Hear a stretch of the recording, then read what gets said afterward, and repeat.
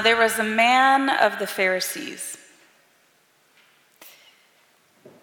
named Nicodemus, a ruler of the Jews.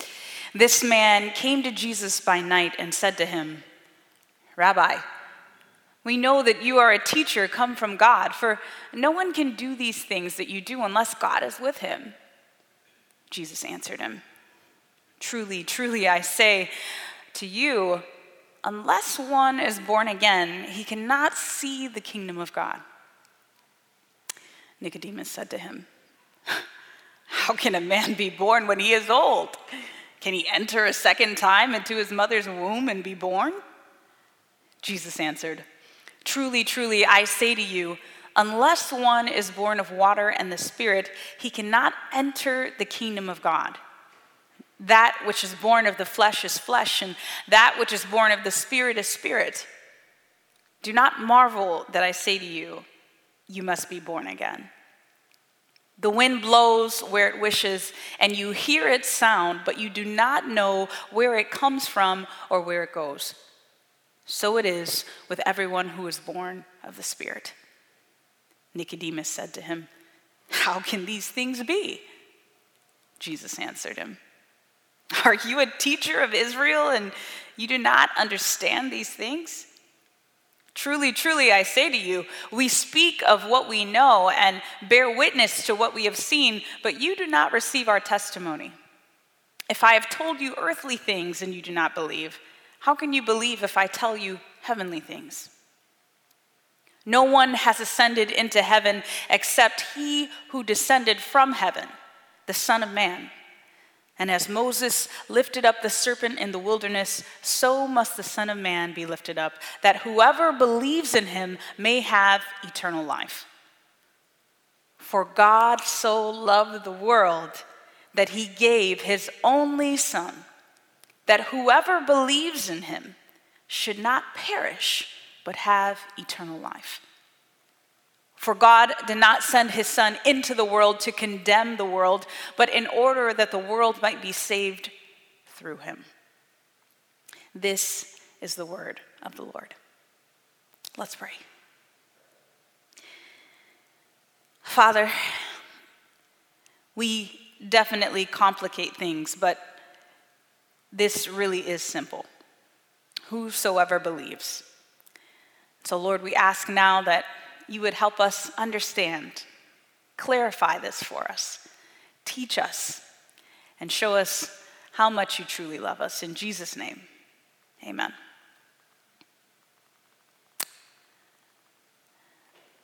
There's a poem. You probably would find it familiar, but it goes like this. On a hill far away stood an old rugged cross, the emblem of suffering and shame. And I love that old cross, where the dearest and best for a world of lost sinners was slain. So I'll cherish the old rugged cross till my trophies at last I lay down. I will cling to the old rugged cross and exchange it someday for a crown. Oh, that old rugged cross, so despised by the world, has a wondrous attraction for me. For the dear Lamb of God left his glory above to bear it to dark Calvary. In the old rugged cross, stained with blood so divine, such a wonderful beauty I see. For 'twas on that old cross Jesus suffered and died to pardon and sanctify me. To the old rugged cross I will ever be true, its shame and reproach gladly bear. Then he'll call me someday to my home far away, where his glory forever I'll share. So I'll cherish the old rugged cross till my trophies at last I lay down. I will cling to the old rugged cross and exchange it someday for a crown. George Bernard, he was converted at the age of 22, the author of this poem turned into song. through the evangelistic ministry of the Salvation Army. And he penned the lyrics to this well-known hymn. He was an itinerant Methodist preacher, and his favorite scripture, can you guess, was John 3:16. It was from dwelling upon this particular verse and the life of Christ that this hymn was written. Now, this song, written by a gentleman from the Midwest, grew up in Ohio and lived a large portion of his life in Michigan, died in Michigan. This song is known all over the globe. And of course, this hymn is about salvation. As we continue with our series, Top Questions You Asked Google, the question this morning is, what is salvation? What is salvation? In the way that the Old Testament begins the story of God's creation, it starts like this. In the beginning, God created the heavens and the earth was without form and void, and darkness was over the face of the deep. And the Spirit of God hovered over the face of the waters. And God said, "Let there be light," and there was light. And the Old Testament starts like that. The book of John begins its account of the behind-the-scenes story of the Creator.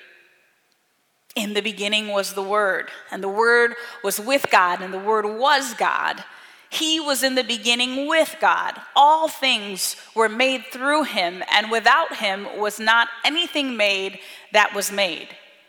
In him was life, and the life was the light of the world, of men, of humanity. John's introduction continues describing the incarnation of the Creator God, the rejection of humanity towards him, and yet the promise of God to reclaim all those who believe in his name. The rest of the book of John details how these described realities played out during the time of Jesus' ministry. And so in the book of John, each conversation, each one-on-one interview, each miracle, each healing, each sign was specifically for this purpose, for the purpose of reclaiming the sons and daughters of God. John chapter 1, verse 12 and 13 says, "But to all who did receive him, who believed in his name, he gave the right to become children of God, who were born not of blood, nor of the will of the flesh, nor of the will of man, but of God." For this purpose, the book of John reads. The well-known scripture, John 3:16, comes as a part of a dialogue from one of Jesus' one-on-one conversations during his ministry. John chapter 3, verse 1 and 2, we read it in our text of emphasis, but we'll look at it again. John chapter 3, verse 1 and 2, it says this.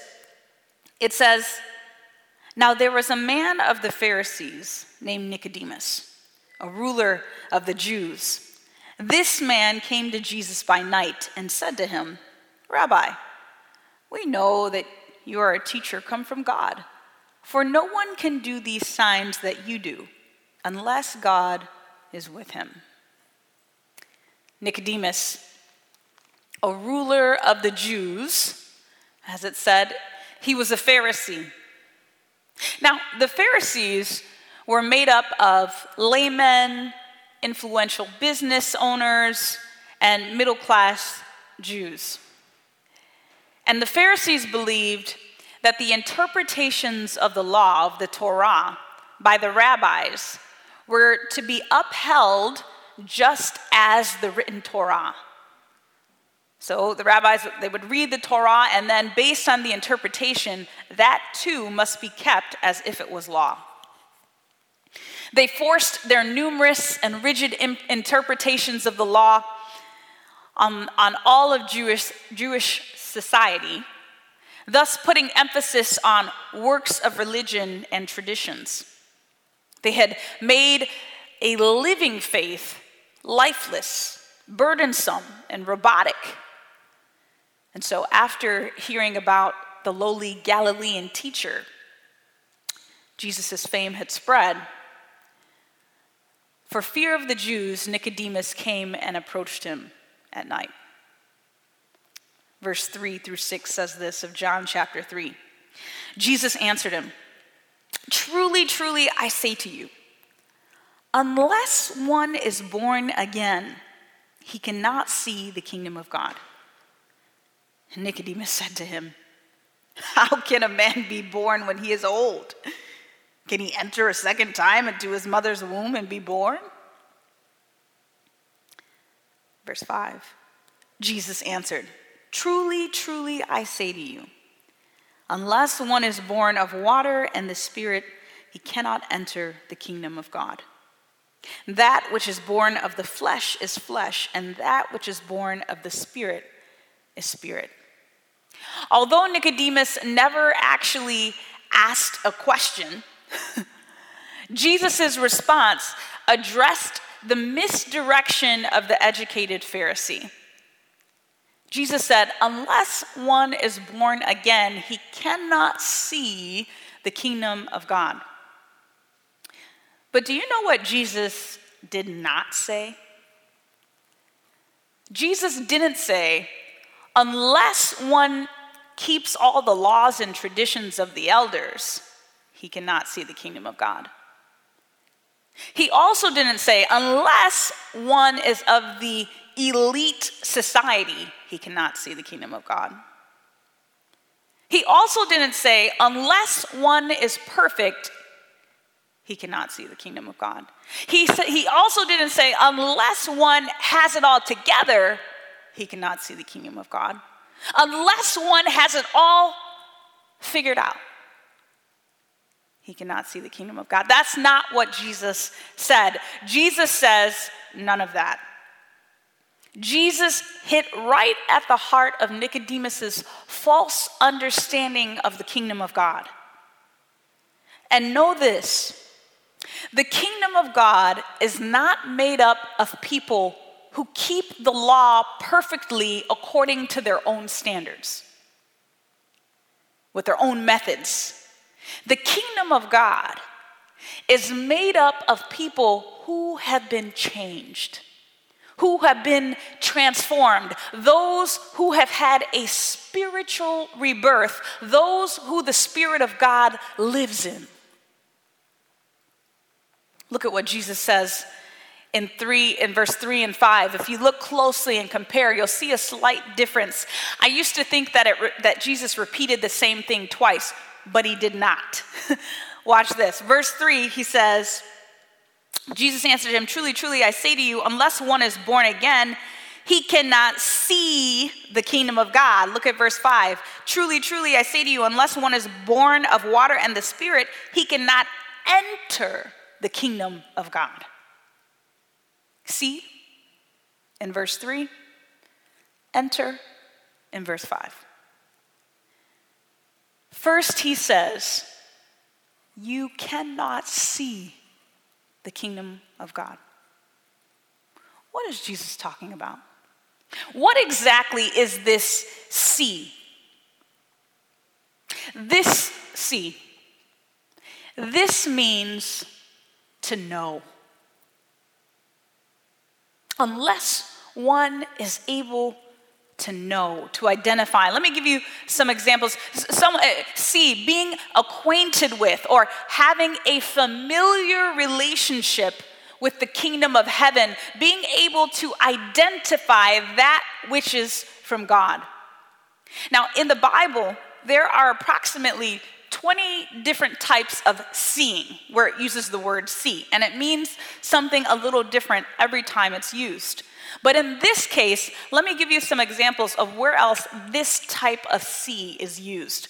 Matthew 2, verse 2, the wise men are coming because the baby Jesus was born, and they said this, we have what? We have seen his star in the east and have come to worship him.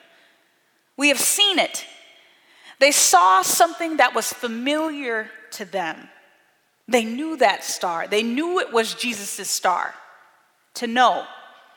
In Matthew chapter 3, verse 16, Jesus is getting baptized, and the Bible says that he saw the Spirit of God descending like a dove. He knew that Spirit.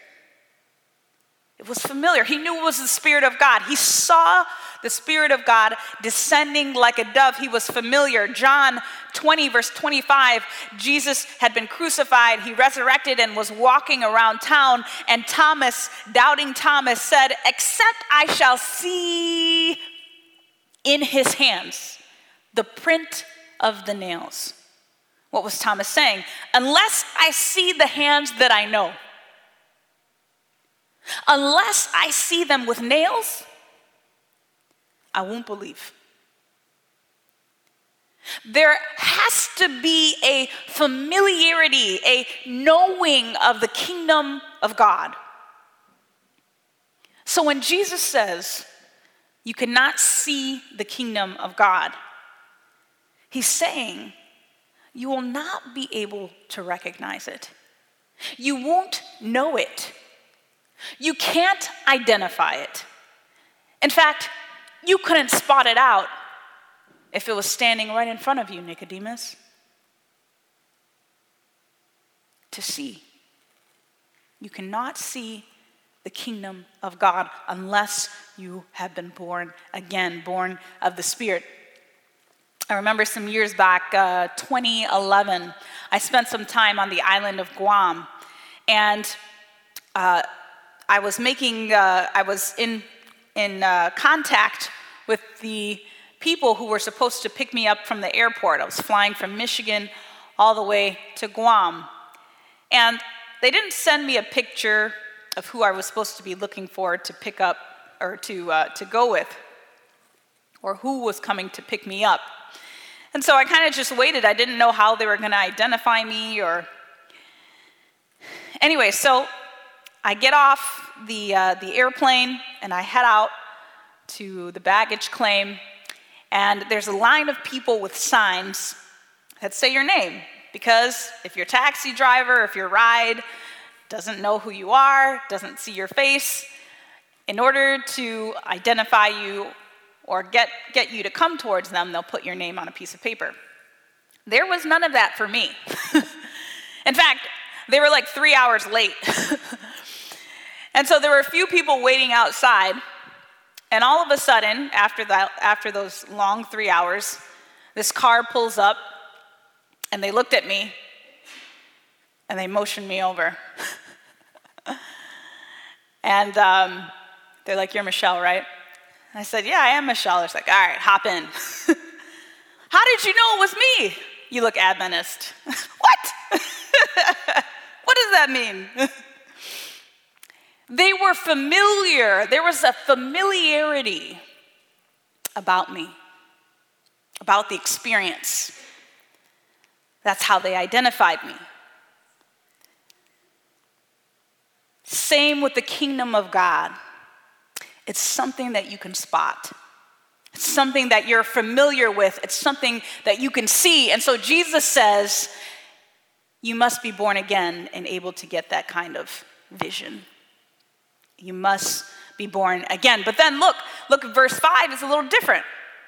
Jesus says you cannot enter the kingdom of God. He doesn't say you won't see it. He says you cannot enter the kingdom of God unless you're born first of water and of the Spirit. You cannot enter. No one gets into heaven without a washing away of sins, without a watery death, a burial of the old, and the ushering of a new person through the resurrection, through their resurrection. No one gets in without the Spirit of God. And the Spirit of God brings new life. It's the creative spirit. When God created the earth, brand new in Genesis chapter 1, verse 1 and 2, there were some elements that were there that we see repeated here in John Genesis chapter 1, verse 2, in the beginning, God created the heavens and the earth was without form and void, and darkness was over the face of the deep. And the Spirit of God hovered over the face of the waters. We see both water and the Spirit during the creation of the earth. And then we find the same parallel when we go to John chapter 3, and Jesus says, you must be born again, born of the water and the Spirit. It's interesting to see how God has these patterns. And so now in John, he's not recreating the earth, he's recreating human beings. He's recreating human beings. But if I simplify this, what Jesus is actually calling for, he's calling for a cleansing, a death to the old life, and a resurrection to the new. He's actually calling for the beginning of a new relationship with him. Let's start over. He doesn't want a relationship built on hostility. He wants a relationship built on trust and love. So as this dialogue with Jesus and Nicodemus continues, Jesus says this. Look, jump down to verse 9. Jump down to verse 9 of John chapter 3. This is Nicodemus responding, and then Jesus will say, Nicodemus said to him, how can these things be? How is this possible? You know, Nicodemus reminds me of myself and every other religious leader. There are so many things we don't understand. But Jesus obviously says, are you a teacher in Israel, yet you don't understand these things? And then Jesus begins to break it down. Jump to verse 14. And he refers back to the Old Testament, the story of the bronze serpent, and he says, as Moses lifted up the serpent in the wilderness, so must the Son of Man be lifted up, that whoever believes in him may have eternal life. For God so loved the world that he gave his only begotten Son, that whoever believes in him should not perish but have eternal life. For God did not send his Son into the world to condemn the world, but in order that the world might be saved through him. The key word here, the key word is believe. Believe. This isn't just any kind of belief. This isn't simply head knowledge. It's not some type of awareness. No, that's not what it is. It's not just a label. It's not just this traditional subscription to the realm of religion. This isn't just your preferred denomination or persuasion. This isn't the belief of your parents. It's not casual. This type of belief is active. It's an active belief. What do I mean? This belief means not only to adhere to, not only to trust, it means to rely on. That's what this belief means. To put weight on it. To depend on it with full trust or confidence. When I was a junior in high school, I used to run track. I was a sprinter. And fortunately, we had some really fast girls. So we had made it to a championship, the preliminaries before a championship round. And earlier in that season, at the beginning of the season, when we did time trials, I had pushed a little too fast during the 100-meter sprint for my time test, and I kind of pulled a muscle. So I took it easy that season and did some conditioning, did some training, stretching, and I was ready to go for the prelims.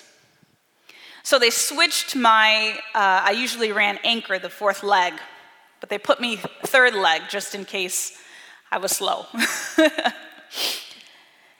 So we're running, and we're doing the 4x1 meter relay. First person goes, choom. Second person, choom. And here we go. My teammate hands it off to me, and I'm flying. We got to get in this. And I'm going, and all of a sudden, I hear a pop. Oh, and I limping. And I couldn't put any weight on my left leg. And so I hopped on one foot to my teammate. Of course, we lost. And we were all devastated, especially me, because now we did not only lost, but now I couldn't walk on my left leg. So anyways, during the healing process, I would kind of sample. Obviously, I was waiting for my leg to get back to full strength, and so I would test it.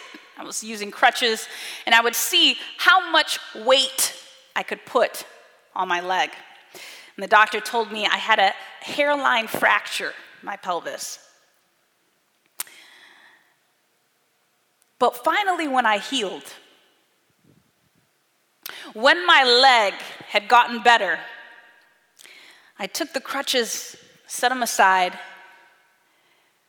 and I stood up. I put all my weight on the leg. Listen, we're back. I put all my weight on the leg. I knew it could hold me up. I knew it could hold me up. I knew it before. I knew what it was supposed to do. But now I could put my full weight. I could rest on it. This is the type of belief Jesus is talking about.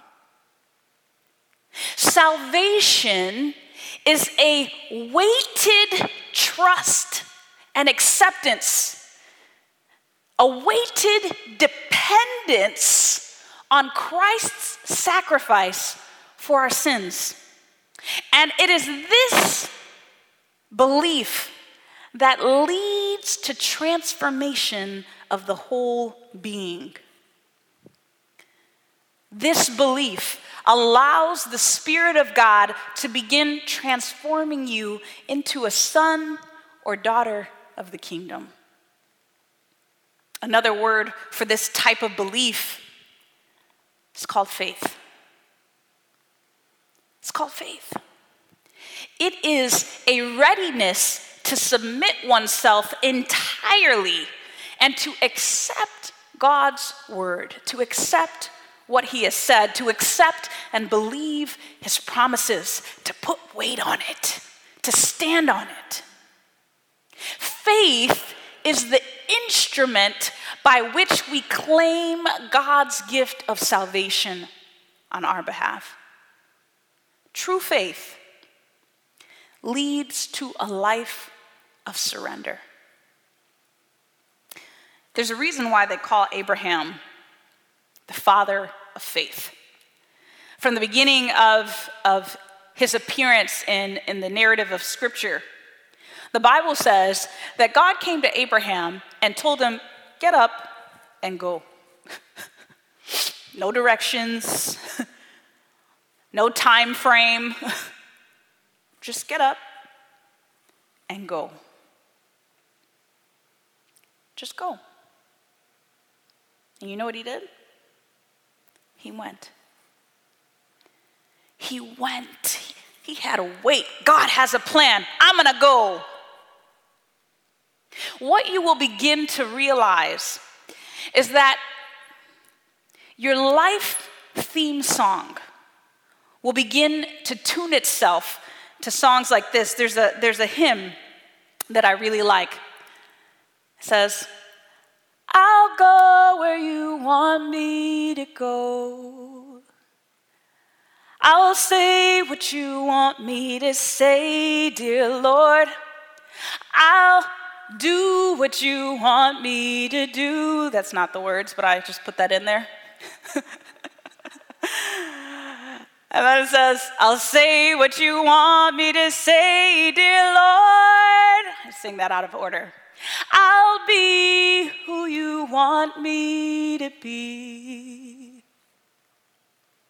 That's the theme song of someone who lives by faith, of a surrendered life. I'll go where you want me to go, Lord. I'll do what you want me to do. I'll say what you want me to say. I'll be who you want me to be. Jesus is trying to tell the Pharisees, trying to tell Nicodemus, look, you misunderstood this whole time. I didn't come to deliver you from the Romans, Nicodemus. I came to deliver you from sin. Look, I came down here for you. Do you believe that, Nicodemus? Can you put your weight on it? Can you put your life on it? That faith, that belief is the catalyst for the work of transformation the Spirit of God is going to do in your life. Salvation is what God does for us, which allows for the process of conversion, which is what God does in us. The last critical question is simply this. Speaking about salvation, do I have it? Am I saved? Everybody wants to know. Maybe not everybody, but those of you who've had the question, you want to know. And it's a question that many people ask because many people are uncertain. To that I say, do you believe in Jesus Christ and his sacrifice to take away your sins? Can you put your weight on it? If your answer is yes, then you're assured of your salvation. Today, right now, full stop. Don't add anything more or anything less just to that statement. No buts, no what ifs, just that. Don't add any other rules or regulations. Don't hesitate. Do you believe in the Lord Jesus Christ and his power to save you from your sins? Yes. You are assured of your salvation. Salvation is not for the sinless. It's for sinners. Salvation is not lost because you've sinned. Salvation is made all the more applicable because of your sin. Salvation is tailor fit for you and for me. One day, Jesus was sitting with the tax collectors and what they call the sinners. And the Pharisees saw him, and when they saw him, they started judging him. Look at this guy, he sits with thieves and sinners. And they wondered why he was sitting with the low of society. Why was he sitting with these people? You know what Jesus said to them? Matthew 9:12, he said, those who are well have no need of a physician, but those who are sick. I didn't come to call the righteous. I came to call sinners to repentance.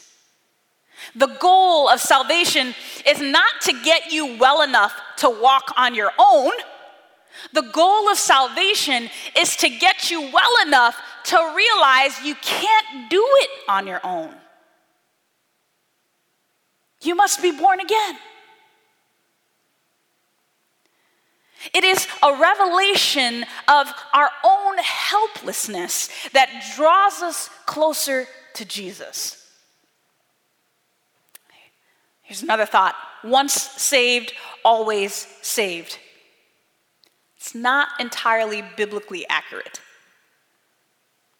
Even if you think about the prodigal, even if you come back to the Father's house, that doesn't mean you can't leave again. Free will still applies at every step of the journey.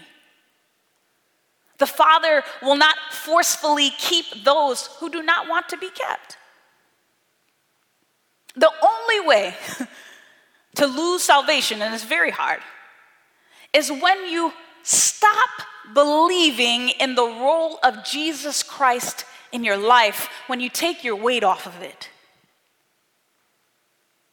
It's as if the unbelief quenches the power of God in your soul. But trust, that doesn't happen without a struggle. God doesn't just let you slip away. No. God's a fighter. He's a lover and a fighter. Here's the last thing. Feeling saved and being saved are two very different things. Salvation is based on faith. We established that, a weighted belief in what God has says, not how we feel. You can feel angry, you can feel guilty, you can feel full of despair, you can feel unwanted and hopeless, and still be assured of your salvation. How we feel doesn't change what God has done. You better write that one down, because we go through a lot of feelings. I go through a lot of feelings. But it doesn't change what God has done on your behalf. Here's some promises to take home with you. John 5:24. Truly, truly, I say to you, whoever hears my word and believes him who sent me has eternal life. John 20, verse 30 and 31. Now Jesus did many other signs in the presence of the disciples, which are not written in this book. But these are written so that you may believe that Jesus is the Christ, the Son of God, and that by believing you may have life in his name. So what do I do now? What does this mean for me? You know, Paul and Silas, they'd been thrown into prison for casting out a demon from this young slave girl who would make money for her owners through fortune telling. They cast out the demon, and so they were so upset they riled up a crowd and they threw Paul and Silas into prison. And during the middle of the night, they were singing and praying, singing hymns and praying, and all of a sudden there was this great earthquake.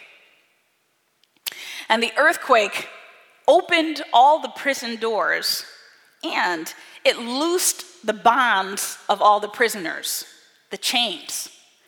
So technically, they could all go free, midnight, middle of the night.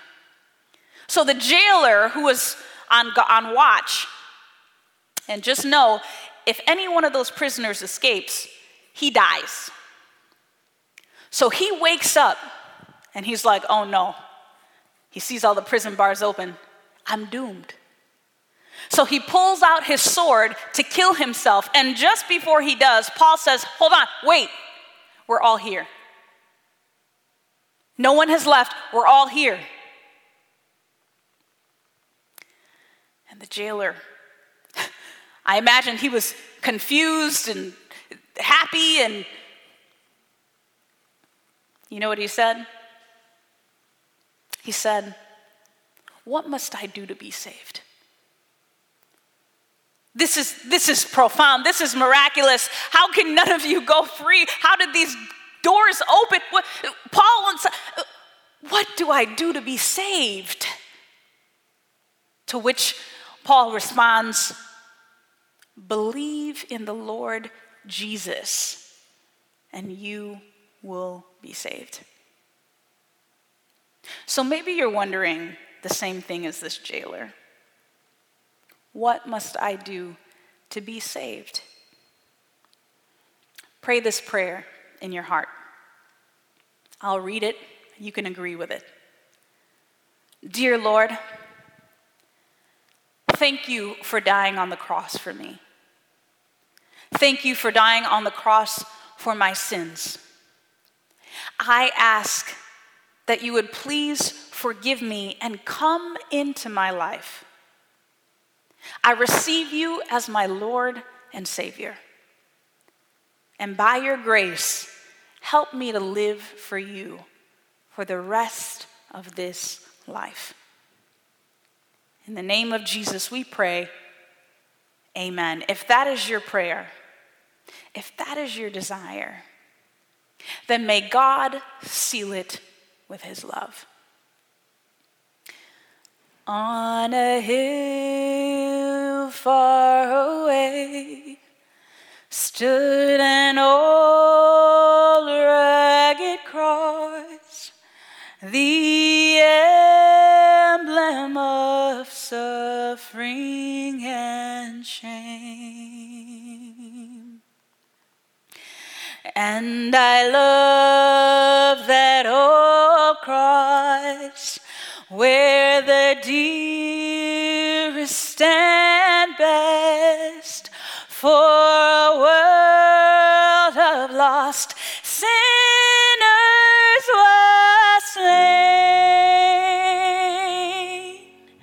So I'll cherish the old rugged cross till my trophies at last I lay down. I will cling to the old rugged cross